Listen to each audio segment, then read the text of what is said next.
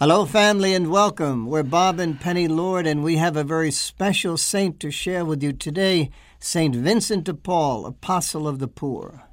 Our cry rings out to the whole world, take notice. We are in the times of great saints in the making. We are in the times of unsurpassed saints and of unequaled sinners. Enemies of God, we put you on notice. We've been there before. We've suffered the arrows of persecution in times past, and we are still here. We are not finished. In the past, for the last 2,000 years, just as it appeared the end was near, the church was about to collapse, the world was coming to an end, God raised up super saints, those who said yes to God's call to holiness. One such great saint in the making, one soul who reached for and received the crown of glory in heaven, was St. Vincent de Paul. The Lord said, I will raise the lowly to confound the proud. The church is in need. France, eldest daughter of the church, will give the world and the church a 17th century Mother Teresa. St. Vincent de Paul came from humble circumstances. He was born into a family of poor farmers. Coming from the poor, St. Vincent would always have a special place in his heart and his vocation for the poor, whether physically or spiritually. Holiness was evident in Vincent from infancy. His family said from the earliest years he would become elated when he was praying. As a child, he could be heard singing and praying as he tended the cattle in the fields. A seed of faith had been planted by God and nurtured by his holy family. Do you have a future super saint in your family?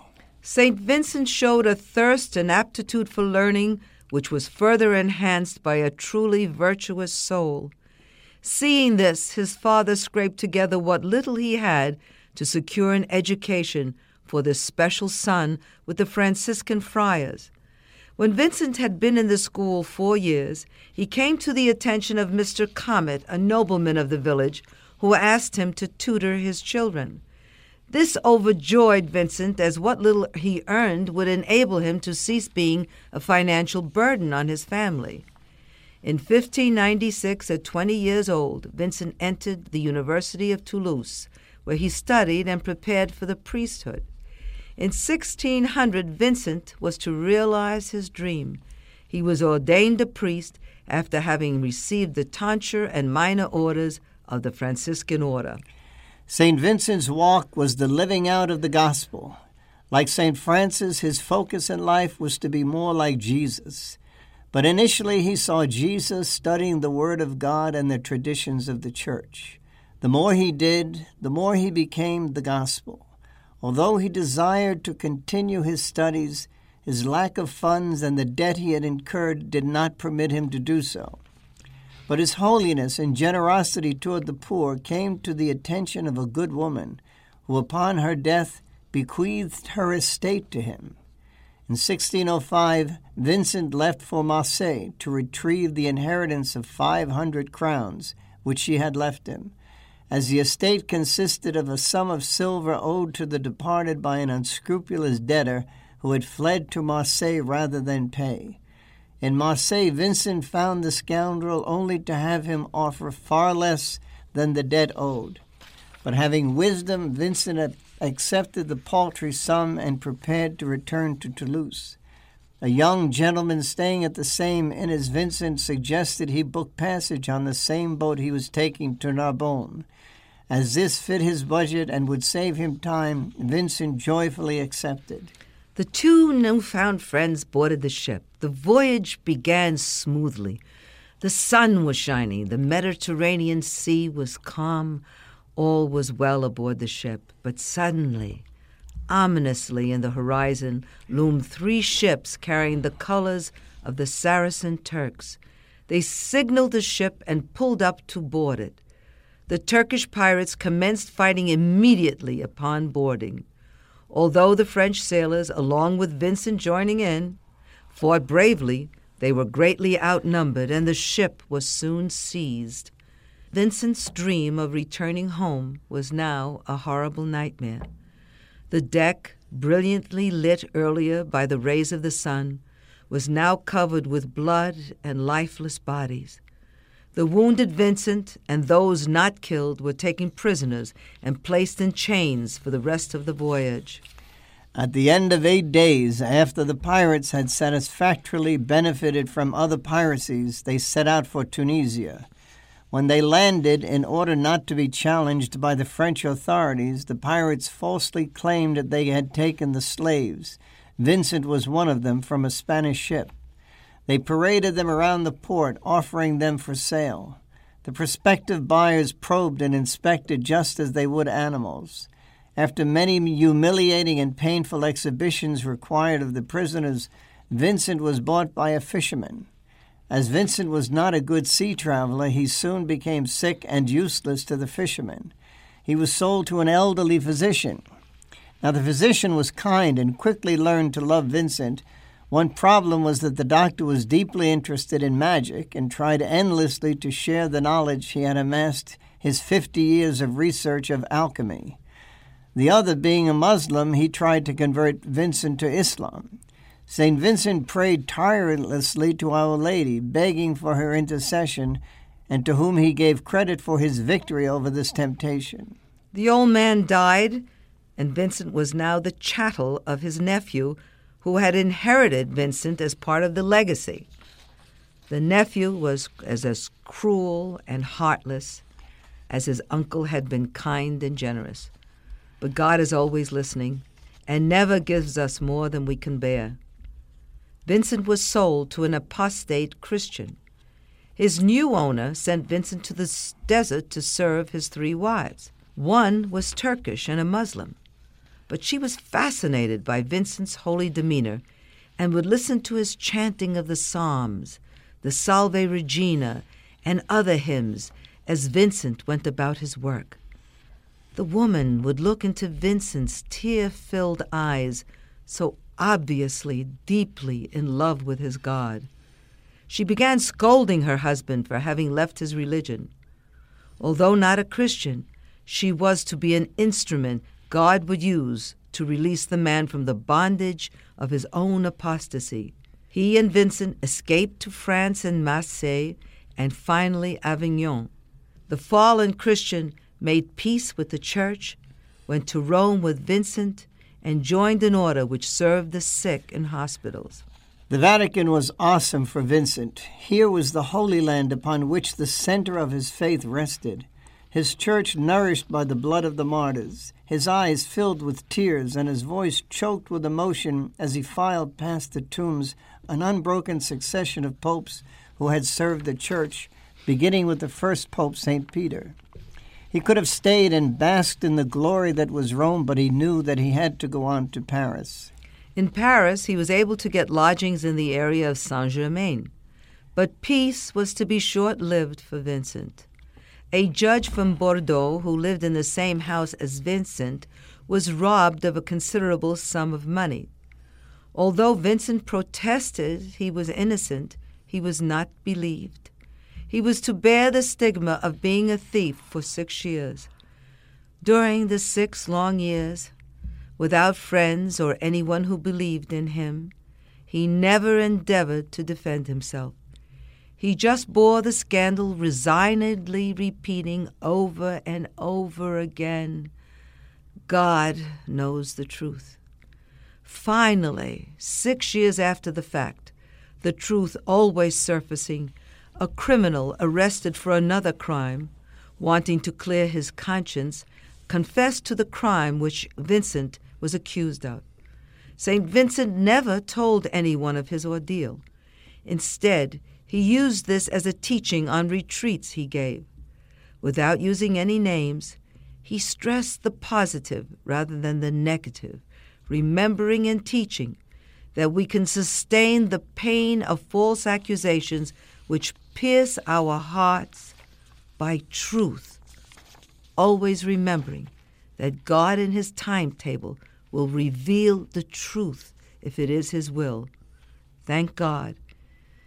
Even after 6 years in Vincent's case, it was God's will. Not all was sad for Vincent in Paris. There he met up with a holy priest, Father de Bérault, who would later become a cardinal. Again, we see God's omnipotent chessman putting his chess pieces together in position, lining them up to serve him and his church. Father de Bérault asked St. Vincent to serve as a curé in a small church outside of Paris. Then he commissioned him to be spiritual director to the Countess Jaureguy and serve as teacher to her children. St. Vincent was a champion on the sacraments, preaching often on most especially the sacrament of penance. One day, while the Countess was away on a trip, someone came to St. Vincent and asked to go to him to have him hear his confession of a man who was dying. Before administering extreme unction, St. Vincent asked the man to make a general confession. It appears that when he asked the man certain questions to help him examine his conscience, St. Vincent discovered he had previously made imperfect confessions because he had not properly examined his conscience. This rendered his previous confessions sacrilegious. When Countess Jaureguy returned and her subject told her he might have died with sins on his souls if St. Vincent had not properly prepared him, she begged him to preach in their country church that Sunday, which was the feast of the conversion of St. Paul. After hearing his homily, the people flocked in such great numbers to have their confessions heard, St. Vincent had to ask the local Jesuits for help. St. Vincent's congregation have celebrated January the 15th as a solemn feast day from that day till today in commemoration of this momentous occurrence in their community's history. The time came when Father de Bérault told Vincent it was time to leave the Countess' home and go out to serve the common people who were in such dire need of spiritual nourishment.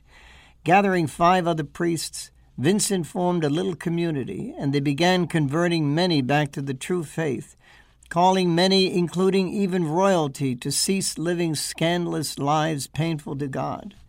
Although Countess Jaureguy was in full accord with the great work that Vincent was doing, she made him promise he would never abandon the care of her soul, and that he would be there to help her at the moment of her death.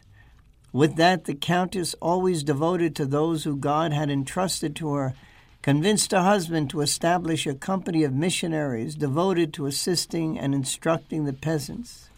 It's 1618. Enter St. Francis de Sales into St. Vincent's life. Now, St. Francis de Sales, Bishop of Geneva, several years before, had founded the Order of the Visitation, whose charism was to visit the poor sick. He had shared this dream with St. Jane Frances de Chantal, but as it was not permitted at that time for sisters to come and go from their convent, he had to forsake his project. As the sisters were cloistered and could not leave the convent, they had to be content with opening up boarding schools. Who to teach the young women? The holy bishop and Jane Frances de Chantal summoned St. Vincent de Paul and asked him to teach the daughters of the nobility who boarded there. Now, although eager to be with the poor, St. Vincent agreed out of obedience to the bishop and respect to their friendship. When St. Francis de Sales died, St. Vincent became St. Jane Frances de Chantal's spiritual director. But his commitment to the Visitation Sisters and their foundress did not deter St. Vincent from serving the poor and the sick. God always forms holy clusters. Putting people together, he has chosen to do his will. We can see with all the diversions placed in our saint's path, he needed help. Besides, God never wanting any of us to think that it is we who are responsible for the conversion of healing that comes about, chooses others in our lives to help us. And so it was with St. Vincent de Paul. Enter Margaret Nazou, who had been teaching the illiterate how to read and write. Hearing of St. Vincent, they set out to join him. Though she and her lady friends were of good intention, they lacked the necessary direction and leadership to do the work. And so a lady of the nobility, well educated and talented, comes into St. Vincent's life, Louise de Marillac, whom God sent to him in 1625. Louise had been married a short time when her husband died. Having heard of St. Vincent and his work with the poor and the sick, she left Clichy, where she was from, and set out for Paris to meet him. She told St. Vincent her heart's desire was to serve the poor, that it was all she could think of. God's will be done. 8 years later, in 1633, Margaret Nazoux and her ladies came together in Louise de Marillac's home, and the Sisters of Charity, also called the Sisters of St. Vincent de Paul, was founded. This is the same congregation that Catherine Labouré belonged to when Our Lady appeared to her as Our Lady of the Immaculate Conception and asked her to have a medal struck, which became the Miraculous Medal. In 1642, the little company was actively tending the sick when the beloved Margaret Nazoux went to her eternal reward, having contracted the dreaded plague from the sick she so loved.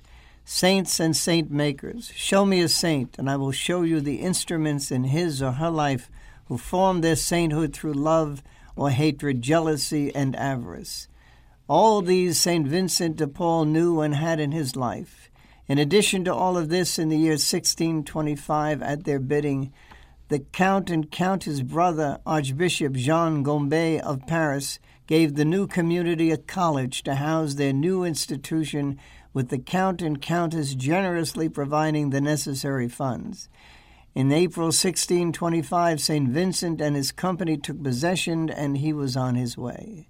True to his promise, St. Vincent attended the Countess right until the last moments of her life on June 23, 1625. Having done so, he was free to join his congregation. St. Vincent drew up a rule which was approved by Pope Urban VIII in 1632. King Louis XIII gave his added support, and in 1633, the regular canons of St. Victor gave the priory of St. Lazarus to the new community, which, being very spacious, became the mother house of the congregation. This is how the first fathers of the mission got the name Lazarites or Lazareans. Now, this community is not composed of order priests, but secular priests who take the 4 vows of poverty, chastity, obedience, and stability.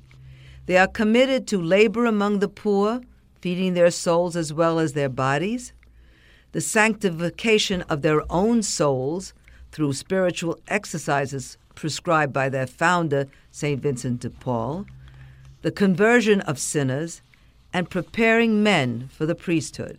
So great was his work that Pope Alexander VII wrote a brief declaring that all receiving holy orders must first make a 10-day retreat under the spiritual direction of the fathers of St. Vincent's congregation.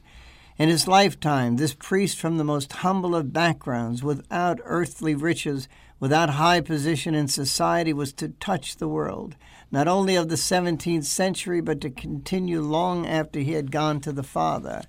He himself founded 25 houses which stretched to the far corners of Europe, from France to Piedmont, Italy to Poland and other countries.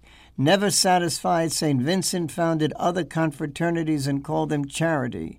They were dedicated to attending the needs of the sick. Then another branch of charity called Dames of the Cross was dedicated to the schooling of young girls, and another was created to care for orphan children, most of whom had been abandoned by their parents. Though these corporal acts of mercy were paramount in his mind and heart, he relentlessly pursued his vocation of bringing the sacrament of penance to everyone. This saint cared for the poor and rich equally, the famous and the infamous, kings and queens as well as paupers without homes. No one more important than the other, he and she were all children of God. Amidst all the blows, slander, and controversies which colored his life, this true son of Jesus kept his eyes on the cross, often especially at the strike of each hour, making the sign of the cross on his chest secretly with his thumb. No matter what happened in his life, good or bad, he always attributed it to the will of God. Although he longed to be united with his Lord in heaven, He was sensitive to the suffering of those on earth and peacefully served them. St. Vincent never shrunk from telling the truth as he knew it.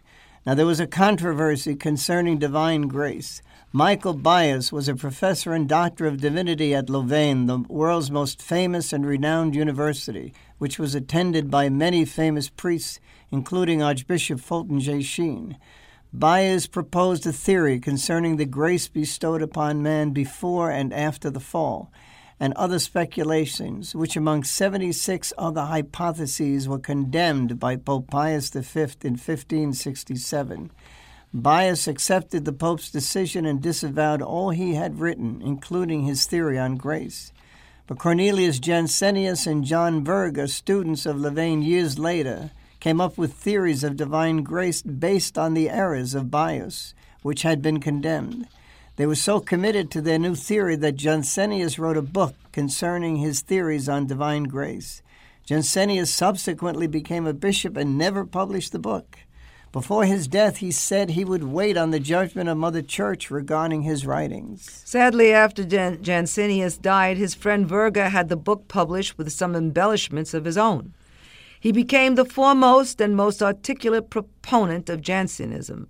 He was so eloquent that even St. Vincent was taken in by him. But when he heard Verga express some of his errors and teach that the Church had failed 500 or 600 years before, St. Vincent renounced him and his false theology. Feeling the weight of responsibility we all have to speak the truth and defend the Church against the defectors, St. Vincent used every means at his disposal to expose these errors. St. Vincent loved the sacraments and stressed the importance of all 7 sacraments on the mystical body of Christ. He emphasized especially the sacraments of penance and the Eucharist. When he taught on confession, he repeated over and over again the importance of making a sincere and perfect confession, being truly sorry for our sins, the danger being those pretending true remorse are more accountable for this sin than all the sins they may have eliminated from their confession. Because this sin is not only against the sacrament of confession, but against the Eucharist, body, blood, soul, and divinity of Jesus Christ, whom they are receiving unworthily. At the end, good and worthy Father, his thoughts were of those he was leaving behind. It was 1658. Knowing they would need direction after he had gone to the Father, St. Vincent left each of his sons a small book of rules he had written for them and pleaded with them to live by these rules. His congregation was again affirmed and confirmed by 2 more popes, Alexander VIII and Clement X. Like the other great saints before him, he gave to the last ounce of his blood. At 80 years old, his body racked with fever, drenched with sweat, awake most of the night, sleep impossible due to his uncontrollable shaking, nevertheless, he awakened as always at 4 a.m. He did as he had done his 60 years of priesthood. He spent his first 3 hours praying, then celebrated Mass, and then after Mass, prayed for those in the last throes of agony that they might have a peaceful death. Precious saint, servant of God, Father Vincent received the last sacraments, gave his last words of direction to his missionaries gathered round him. Then his head fell back gently, and he peacefully went to the Lord and his mother, whom we are sure were there waiting to bring him home. Well done, little son, welcome home. On the 27th of September, 1660, after having labored on earth 85 years, he was gone. His congregation buried him in the Church of St. Lazarus in Paris with much ceremony. They all came, those he had touched who had not preceded him home. There were an amazing bouquet of the faithful, all sizes, all colors, nobles and serfs, filing by his tomb, bidding their friend goodbye for a while. Miracles started immediately. The cause for his beatification was open. In 1712, an investigation of his remains found his body beautifully intact, incorrupt. A heavenly aroma arose from the open casket. His clothes were as fresh and unsoiled as they had been when he was buried 52 years before. The coffin was solemnly closed, and although the people had already proclaimed him a saint, now all waited for the findings of the Church. Upon carefully, scrupulously going through his life, his writings, investigating miracles attributed to him, St. Vincent de Paul was declared blessed in 1729, and then in 1742, Pope Clement XII declared him a saint.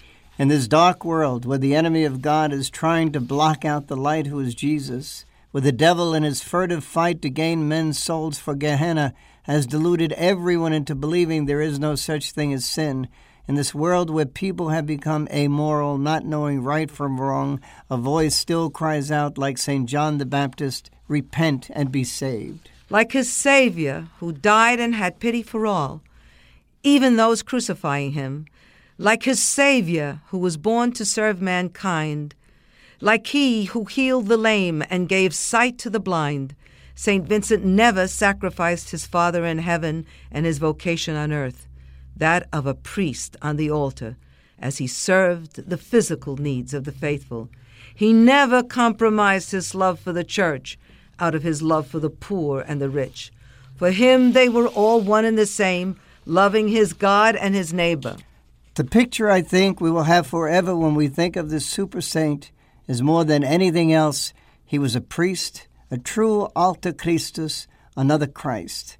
Thank you for being with us. God bless you. We love you. Pray for our priests. Please load our free Bob and Penny Lord app. Here's how to download our free Bob and Penny Lord app. Simply, with your iPhone or Android device, go to the App Store, search for Bob and Penny Lord app, and download it. It's that simple. Here's what you can do with our free Bob and Penny Lord app. Number one, there's a link to our marketplaces, our websites, our blog, and this podcast. The second link is to our Bob and Penny Lord TV channel, where you can access all of our videos as seen on EWTN, plus a whole lot more. Thank you very much.